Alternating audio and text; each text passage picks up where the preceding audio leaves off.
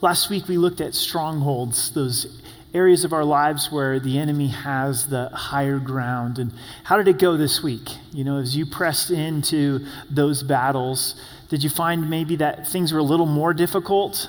Or maybe there were some defeats, there were some victories? We would love to hear about it. We've been praying for you as a pastoral team. As you see the pastors, come share with us, send us an email. And I just want to remind you that is a long-term battle.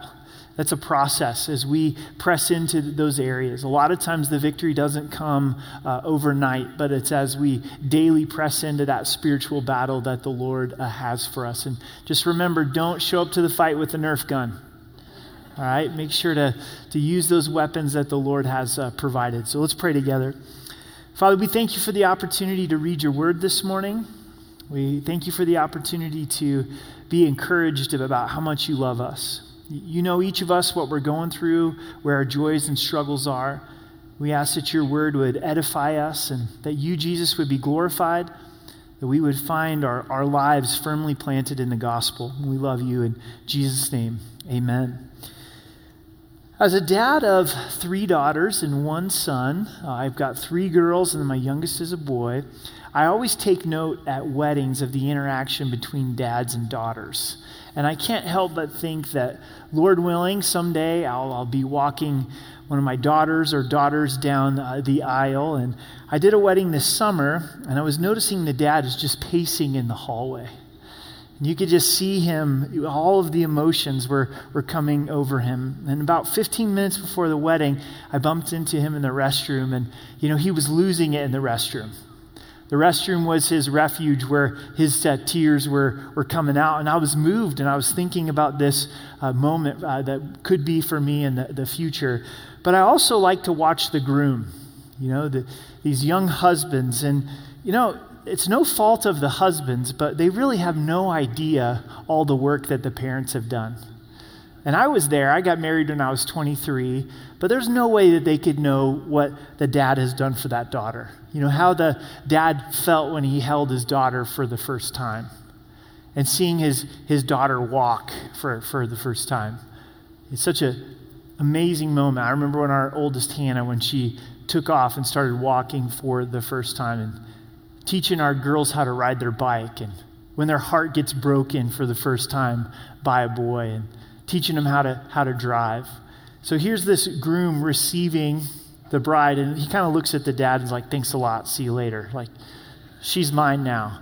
And I think of that, and I just want to punch the guy in the face.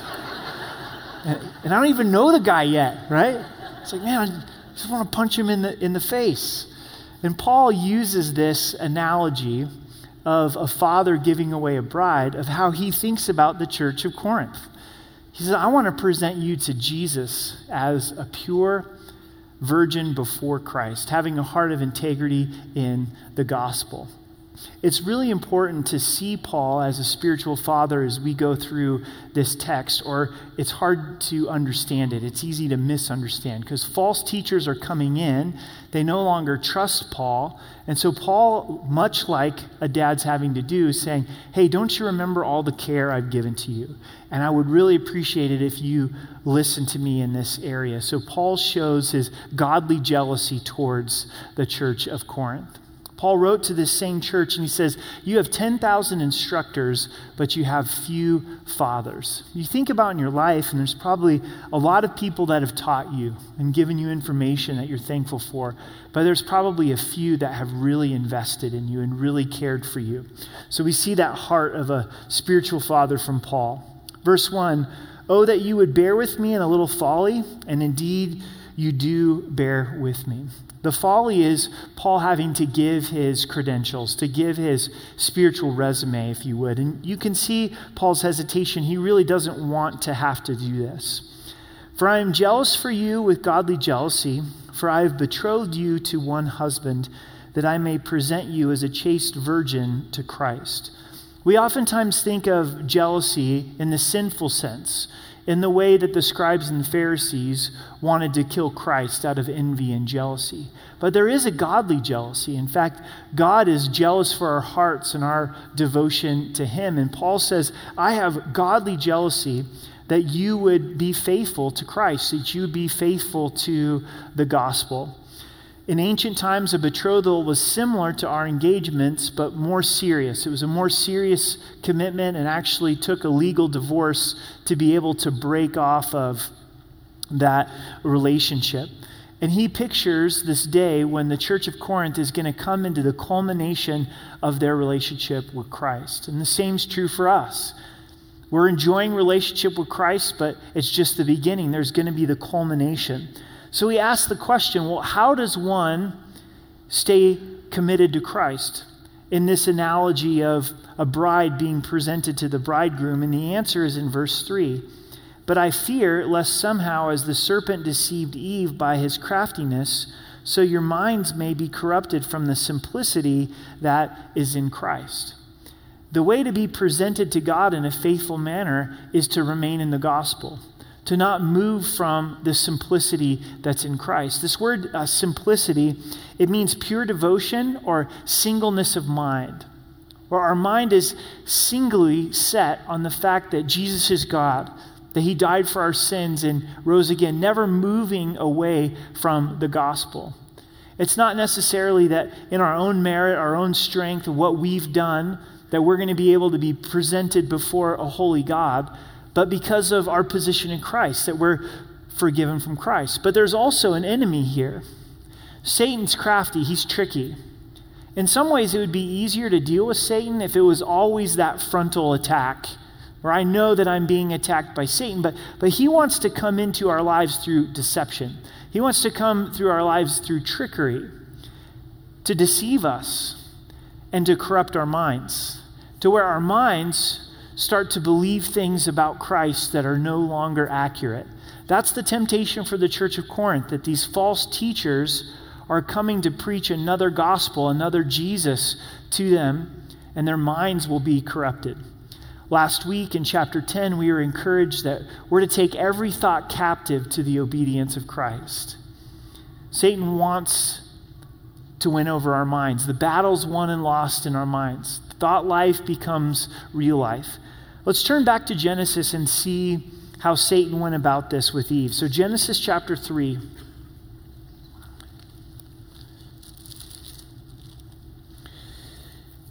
In verse 1.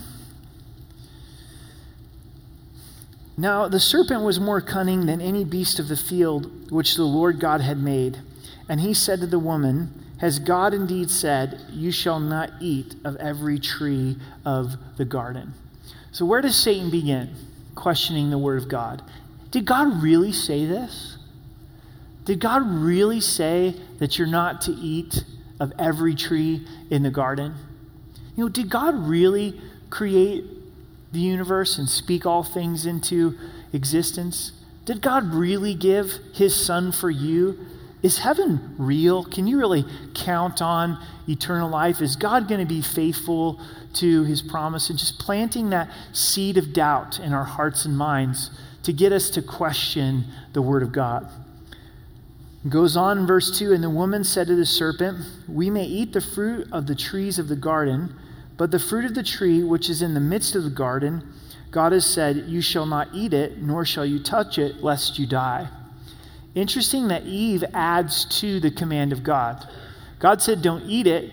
She said, God said that we're also not to touch it. I think Eve's logic is, well, if I don't touch it, I won't eat it. But we tend to do the same thing as Eve. We add commands to God's word that aren't necessarily there with the hopes to protect ourselves. In verse 4, then the serpent said to the woman, you will not surely die. So now he contradicts the word. You're not going to die. God said that you would die as a result of your sin, of your disobedience, but you're not going to die. And those contradictions are planted in our hearts and minds when it comes to the word of God. Satan's going to look to undermine and contradict God's word. In verse 5, for God knows that in the day you eat of it, your eyes will be opened and you will be like God, knowing good and evil. Satan makes a bad thing sound good. It makes God look like he's holding out on Adam and Eve. He's attacking the very character and nature of God. Have you ever gone there in your mind where you start going down a line of thinking where you're like, man, I don't know if God loves me. I don't know really that God forgives my sins. I don't know that he's a loving father. If he's a loving father, then how could he allow this suffering in my life? Where was he? And Satan loves that, to try to get us to question the character and the nature of God. So how do we know that God is good? We say that a lot, but what really anchors us in those dark times, those moments of temptation, that we really do have a loving Father? It's the cross. It's the fact that God loved us enough to give us his only begotten Son. And if he gives us his Son, how will he not with him freely give us all things? But you can see the tactic of the enemy and the way that he is wrestling with Eve's mind. In verse 6, so when the woman saw that the tree was good for food, that it was pleasant to the eyes, and a tree desirable to make one wise, she took of its fruit and ate. She also gave to her husband with her, and he ate. So Adam joins in on this. Don't let anybody tell you that sin's not fun. Sin's fun. In fact, the Bible even says that there is pleasure in sin for a season. The problem is after we sin, it bites hard. It kicks back really hard.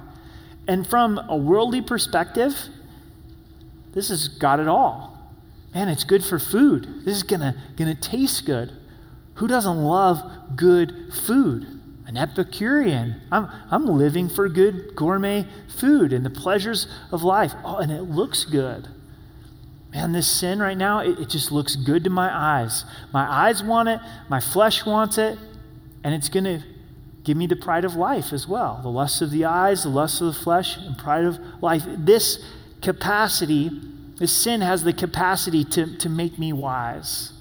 That this sin is going to give me so-called identity and give me value in the eyes of others. So Adam and Eve, they sin in the midst of this moment. And Paul uses this to teach the church of Corinth to say, Satan's going to come in and specifically try to change your heart and mind with what you believe about Jesus. And that's the most important thing, is what you believe about Christ. Let's go back to 2 Corinthians and look at verse 4. It says, for if he who comes preaches another Jesus, whom we've not preached, or if you receive a different spirit, which you've not received, or a different gospel, which you've not accepted, you may well put up with it. That's Paul's concern. You're going to receive another Jesus, a different spirit, and a different gospel. Many people proclaim Jesus, but they don't proclaim the Jesus of the Bible, the Jesus of the Scriptures. False religions fail when it comes to the person and work of Christ. Most false religions do not believe that Jesus is God. So you will run into people that will talk about Christ, but when you really examine what do you believe about Christ, it's not the God of the Scriptures. So when you are examining teaching, the most important thing that you need to examine about that teaching is what they believe about Jesus.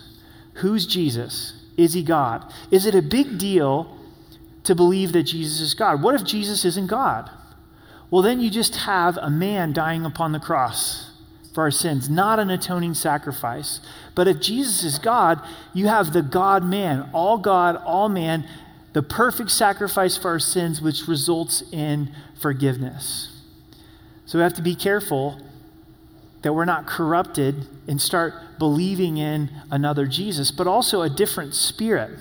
1 John tells us that we're to test the spirits. Just because something is spiritual, you can't necessarily trust it. Because Satan and his demons love to come in this spiritual realm. What if you have a spiritual experience, but the message of that spiritual experience doesn't line up with the Word? Doesn't line up with who Jesus is? Would you take the Word, or would you take that spiritual experience? A lot of times people take the spiritual experience. Well, I had this dream. This Spirit talked with me, and it has to be the Holy Spirit. No, it's not the Holy Spirit. It's the enemy being a counterfeit to the work of the Holy Spirit.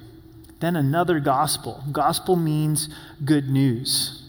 So how are we going to know if somebody preaches to us a different gospel? Well, it makes sense that we would be rooted and grounded, our feet would be firmly planted in the true gospel. So what is the true gospel?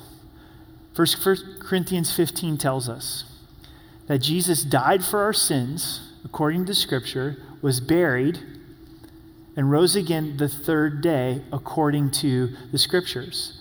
The gospel is the death and resurrection of Jesus Christ, where we're sinners and we need a Savior. And Jesus provided forgiveness, grace, acceptance, eternal life as we repent from our sins, which means to turn from our sin, to believe that Jesus is God and died and rose again, inviting him to be the Lord of our life, take control of our life. God grants to us salvation. And that's what we're to stay rooted in. And that's what we're not to move away from. How important is this? It is of utmost importance. We oftentimes talk about in the Christian faith something being essential and non-essential. What do we mean by that? Well, when it comes to the gospel, it's absolutely essential because it determines whether you go to heaven or hell. When it comes to end-time events, we have many views of the rapture. Pre-trib, mid-trib, post-trib, pan-trib, people that are like, I don't know, however it all pans out, right? Now, I'm a firm believer in the pre-trib rapture view. But if you hold to mid-trib or you hold to post-trib or you're like, however it pans out, that doesn't affect your salvation. That's not part of the gospel. So this is not something we can get wrong. We can't get the gospel wrong. We can't drift from the gospel. What would be another gospel that somebody might preach or might proclaim? It's a works-based salvation, one that's not on grace. And it would proclaim Jesus, but it would not proclaim the finished work of Christ, resulting in the forgiveness of our sins. And it would be you working, earning, deserving salvation by your own merit. And again, when you look at false religions, they'll reject Christ and they'll teach a works-based salvation. When you really look at Mormonism, even though there's the name Jesus on it, it's a works-based gospel. It's another gospel. They don't believe Jesus is God. They believe that Jesus and Satan are brothers. The Muslim faith is a works-based salvation. You got to work it out in your own moral efforts to try to be good enough to get to heaven. So legalism can easily come in and present itself as another gospel. Now, are good works part of the life of a believer? Absolutely. As God saves us, we want to respond in living for him, but it's not to earn salvation. It's because we've received salvation. A very popular gospel that's being proclaimed actually in the church is universalism. And many times they don't come out and just say, hey, this is universalism, but it's the teaching that everybody goes to heaven. It's taking hell and God's punishment out of the gospel. And there's a lot of problems with that. And the first is that Jesus taught about hell. So you're really undermining the teaching of Christ. In John chapter 3, John 3:16, that we know and love, for God so loved the world that he gave his only begotten Son, that whosoever believes in him should not perish but have everlasting life. But you go on to verse 17 and verse 18, Jesus says, if you don't believe, you're condemned already. Jesus taught extensively about hell.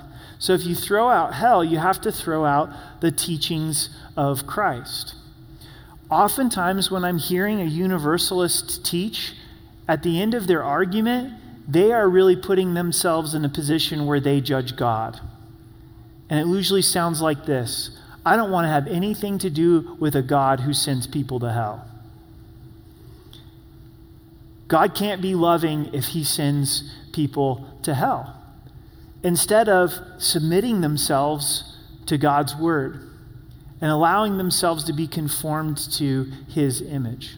So let's just say hypothetically, if we take hell out of the scriptures, out of the gospel, doesn't that really undermine the work of Christ upon the cross? Why would God have to send his son if there isn't punishment for sin? God could just simply forgive sin and not have to send his son to die upon the cross. Also, if there's no eternal judgment for sin, it really undermines the depravity of sin. There's probably been some moments in our lives where we've sinned and we've felt the weight of, man, what I just did was hideous. What I just did was wrong. And then there's times when something happens to us and we're like, man, that's evil. There's things that we read about in the news and kids getting kidnapped and brutalized and abused and killed, and we go, that is wicked. A just God has to hold that person accountable for their sin. A just God has to hold me accountable for my sin.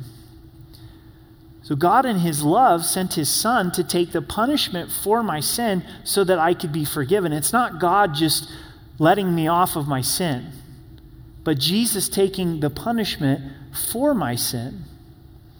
So don't allow someone to come in and convince you of a different gospel, of another gospel. Be rooted in the good news of Jesus Christ. Don't move away from it. And that's how we're presented as a chaste virgin before Christ, because we're in the gospel. Verse 5, for I consider that I am not at all inferior to the most eminent apostles. Paul's saying I can hold my ground with the other apostles, even the super apostles. Even though I'm untrained in speech, yet I'm not in knowledge. But we've been thoroughly manifest among you in all things. Apparently, Paul had not received training in speech, but he says, I do have knowledge. My pastor growing up tells a story about a birthday party that was thrown, and at this party was a Shakespearean actor. And he asked the actor, would you quote Psalms 23? And he did it beautifully. He did it perfectly. Great articulation and a powerful voice. But also, the pastor was there at the party. He says, Pastor, would you mind quoting Psalms 23 as well? Not near as powerful.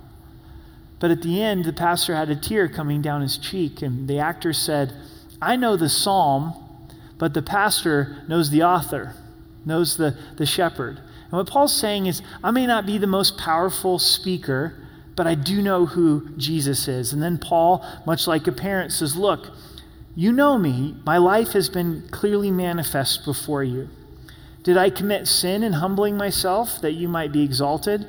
Because I preached the gospel of God to you free of charge. Some sarcasm from Paul. Did I harm you by coming and sharing the good news with you and not charging you?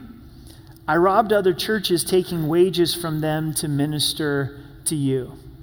Other churches were giving in order that Paul could come and share with Corinth. And when I was present with you and in need, I was a burden to no one. For what I lacked, the brethren who came from Macedonia supplied, and everything I kept myself from being burdensome to you, and so I will keep myself. Paul was not a burden to the church of Corinth. Other churches helped meet his needs. He labored with his own hands. As the truth of Christ is in me, no one shall stop me from this boasting in the regions of Achaia. Why? Because I do not love you? God knows. More sarcasm from Paul. It's like, God knows that I love you. God knows that I care about you. But what I do, I will also continue to do, that I may cut off the opportunity from those who desire an opportunity to be regarded just as we are in the things of which they boast. Paul says, I'm going to continue to try to regain your trust to protect you from these false prophets. For such are false apostles, deceitful workers, transforming themselves into apostles of Christ, and no wonder, for Satan himself transforms himself into the angel of light.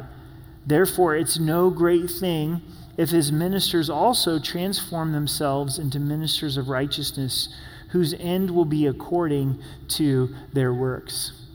It'd be kind of nice if Satan always just showed up in red pajamas with a pitchfork and some horns. No thanks. Don't want any today, right? But Satan's much more clever than that. You'll notice in those verses we just read, the word transform is used several times. And it's actually masquerade, where the outward gets transformed without the inward. Satan's not truly transformed into a minister of light, but he masquerades himself as light, and also his workers.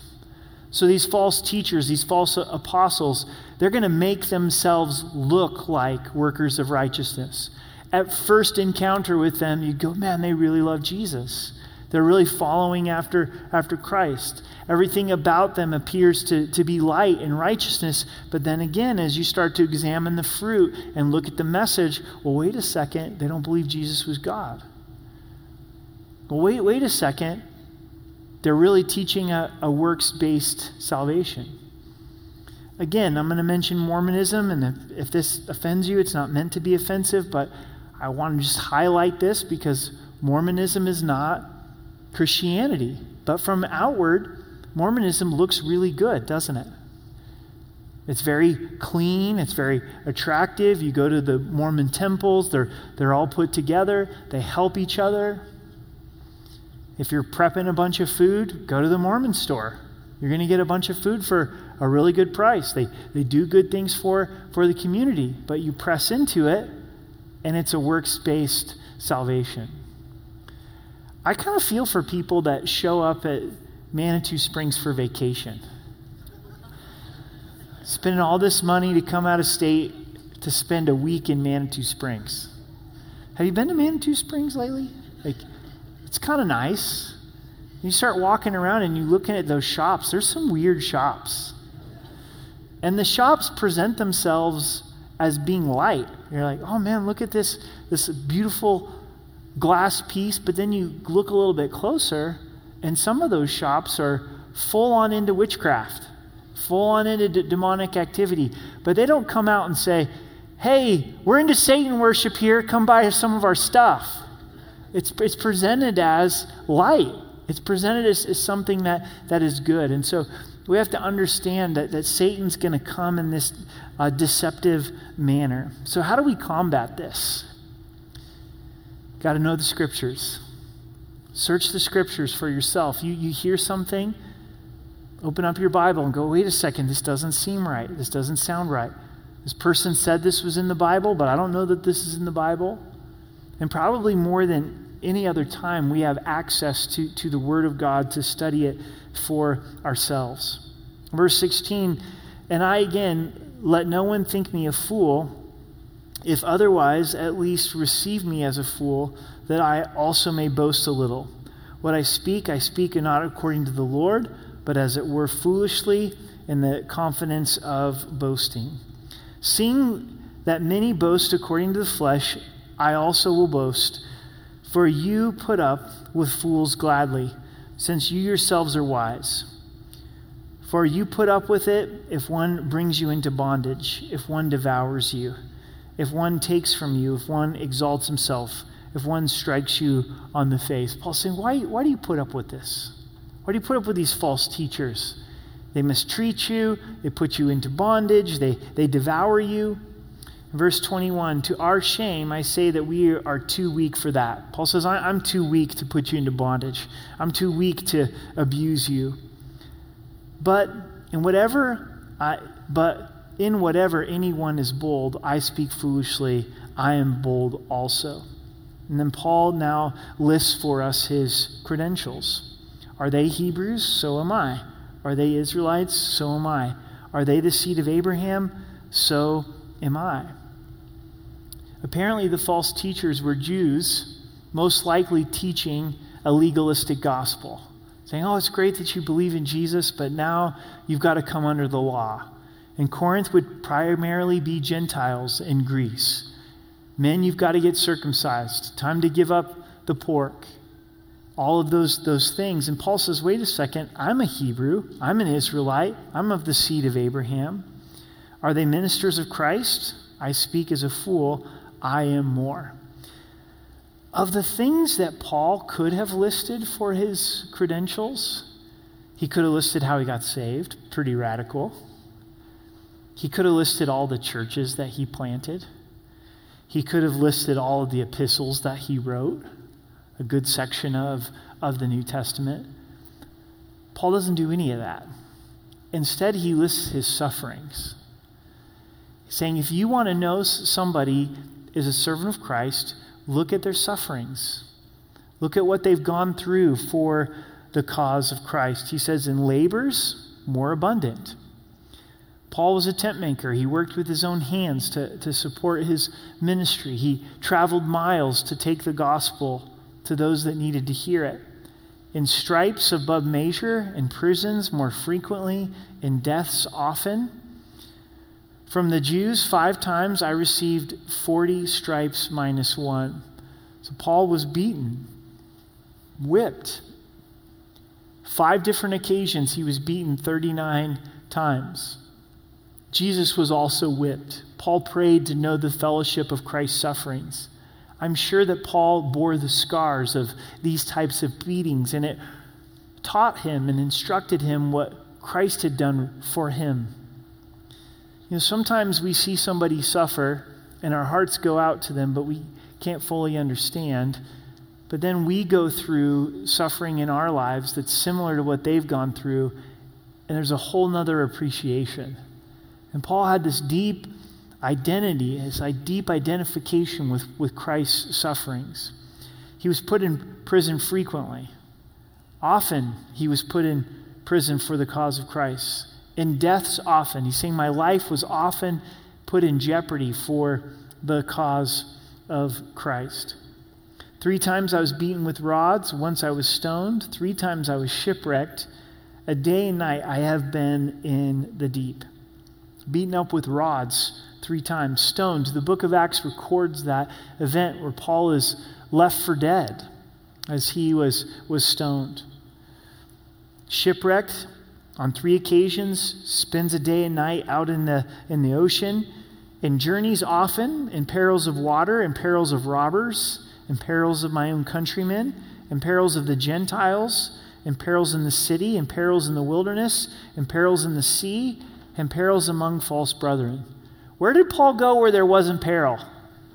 It's like everywhere I go, there's peril. Well, why was that? Because Paul was telling people about Jesus everywhere that he went. And some accepted Christ, but others hated Paul for it. Paul really adopted the mission of Christ where Jesus came to seek and to save those who were lost. And Paul says, I want to pursue those that don't know Christ as their Savior. I want to love them and proclaim the gospel to them, even if it means suffering in my life, in weariness and toil. Do you think Paul got tired? Absolutely. I'm sure there were times he was preaching to himself, don't get weary in doing good. In sleeplessness, often, in hunger and thirst, in fasting, often, in cold and nakedness.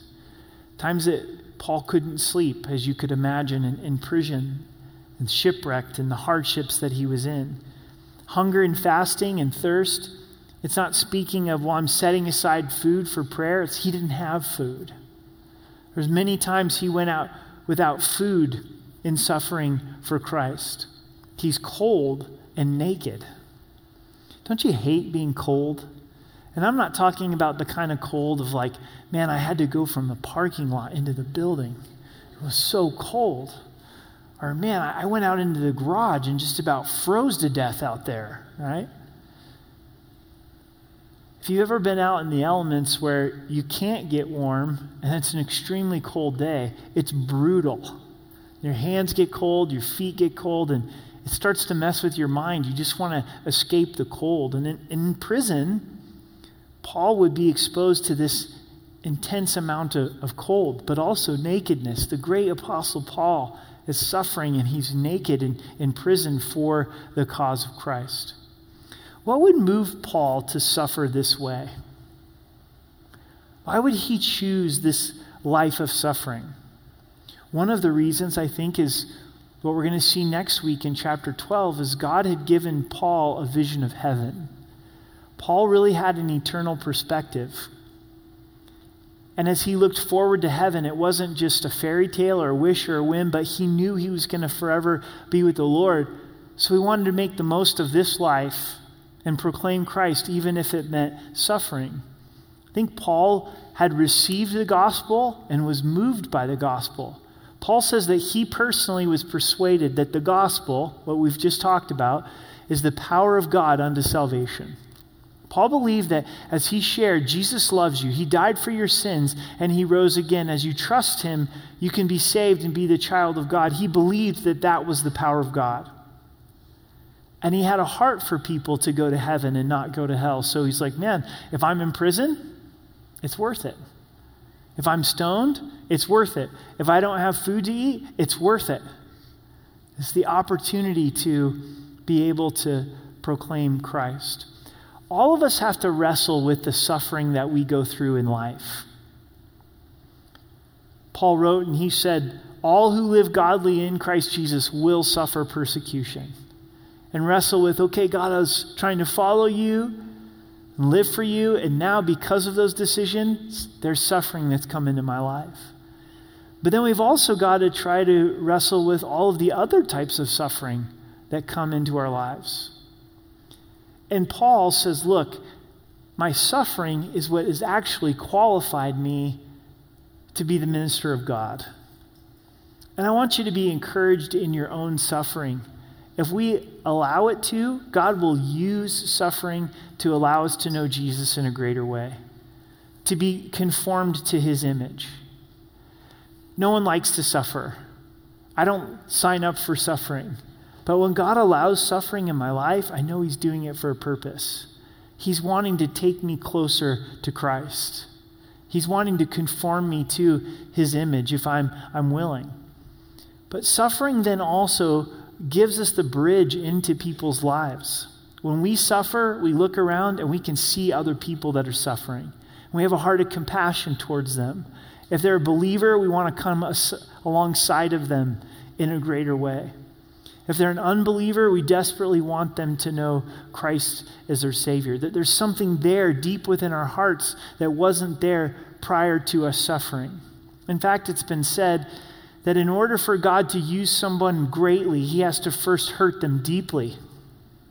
And that doesn't make sense to us. We go, I want to be used by God. Then why would God allow pain in my life? Because that pain becomes the platform. The pain is what God uses to be able to verify that we're the servant of God. And Paul, he saw his suffering as something that the Lord used greatly in his life. In verse 28, he says, beside the other things, what comes upon me daily, my deep concern for all of the churches. So he has his external suffering, but the internal suffering was his deep care for the churches. All these churches that God had allowed him to plant, and that spiritual burden that he had for them. And here's these false teachers that are coming in to the church of Corinth. Who is weak, and I am not weak? Who is made to stumble, and I do not burn up with indignation? When someone's weak, Paul hurt for them. If someone's being taken advantage of them, would make Paul angry with that godly jealousy. If I must boast, I boast in the things which concern my infirmity, finding that value in his suffering and his weakness. The God and Father of our Lord Jesus Christ, who blessed us forever, knows that I'm not lying. In Damascus, the governor under Artus, the king, was guarding the city of the Damascenes with a garrison, desiring to arrest me. But I was let down in a basket through a window in a wall and escaped from his hands. This is the very beginning of Paul's walk with the Lord in Damascus. He goes and starts sharing in the synagogues, and they want to kill him. And he's had to be let down a wall outside of Damascus, recorded for us in the book of Acts. So what's the big takeaway for us this morning? Know the gospel, rejoice in the gospel, stay firmly planted in the gospel. Be aware that the enemy's going to want to come in and get your eyes off of Jesus, get your eyes off the gospel, bring in those doubts. Well, Jesus doesn't really forgive all of your sins. Jesus doesn't love you. Maybe you should focus on trying to save yourself through good works. Or how could a loving God send people to hell? And stay firmly planted in the gospel. And for us as believers, as we rejoice in the gospel and the gospel impacts us, to, like Paul, be willing to take the gospel out to those that don't know Christ as their Savior. Jesus would say the suffering was worth it. Paul would say the suffering was worth it. Would we say the suffering is worth it? I think when we get to eternity, we're going to say yes. It was worth the time. It was worth the effort. It was worth the rejection to be able to share the love of Jesus Christ. If you haven't trusted and received the gospel, would you consider it? Would you stop for just a moment and go, what do I believe about Jesus? Do I believe he's God? Jesus claimed to be God. Yes or no? Well, why? Why do you believe he was God? Why do you not believe that he was God? Is there a time in your life where you've become aware of your sin and you've turned from sin and trusted Christ? Jesus saved me. I believe you died for me and rose again. And if the answer is no, the scriptures tell you that heaven is real and hell is real. And if you continue to reject Christ through the course of your life, not once, but all of your life, then God will send you to hell. But God also tells us that he doesn't want anyone to perish. It's not his will that any would perish.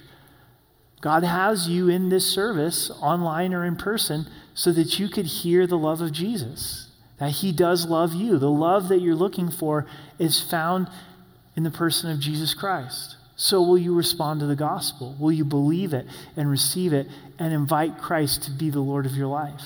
Are you tired of being in charge of your own life? You realize the destruction that it brings in your life and the life of others, and you're like, yes, I'm ready for Christ to be my Lord and Savior, which means he takes control of my life. As we end this service, we want to give you an opportunity to respond. We're going to be available here in the front, on the sides where it's a little bit quieter, and would you come? Say, I'm ready to trust Christ as my Savior. If you have questions, let's sit down and talk about it. Online, there's the ministry team that's available. You can go to the chats, the comments. Let us know, I'd like to receive Christ as my Savior, and we'll message you one-on-one, give you an opportunity to receive Christ as your Savior. Life gets really complicated, doesn't it? And sometimes inside of Christianity, we tend to make things really complicated. It's not complicated. Jesus loves you. The Bible tells me so. Jesus died for my sins. He rose again. I'm a sinner that has a Savior. I'm going to stay planted in that. As a church, as individuals, may we stay planted in the gospel. We're living in interesting, desperate times. Jesus is the answer. You know the answer. It's Jesus. What people really need, what they're looking for, is Christ. And God has commissioned us, not someone else. God has commissioned us where he says, go spend time with people that don't know Christ. Go out into the unchurched. Go out into the world and make disciples. Tell them of Jesus' love. You don't have to be an expert. You know what Christ has done in your life. You get to share what Christ has done in your life. Thankfully, God uses the weak and the foolish to confound the wise, doesn't he? He's looking to use the available. Let's say, God, I'm available to you. Lord, send me. I'm ready to go out. I'm ready to share the gospel. It's the power of God unto salvation. Father, we thank you for the gift of your Son. We oftentimes make things complicated. And we want to have this simplicity, this singleness of mind. Jesus, it's all about you, who you are, what you've done, your death and resurrection. And for those of us that know you, may you renew in us a heart to love the lost, to share good news. For those that don't, we just pray that this morning would be the day of turning to you and receiving salvation. We love you in Jesus' name. Amen.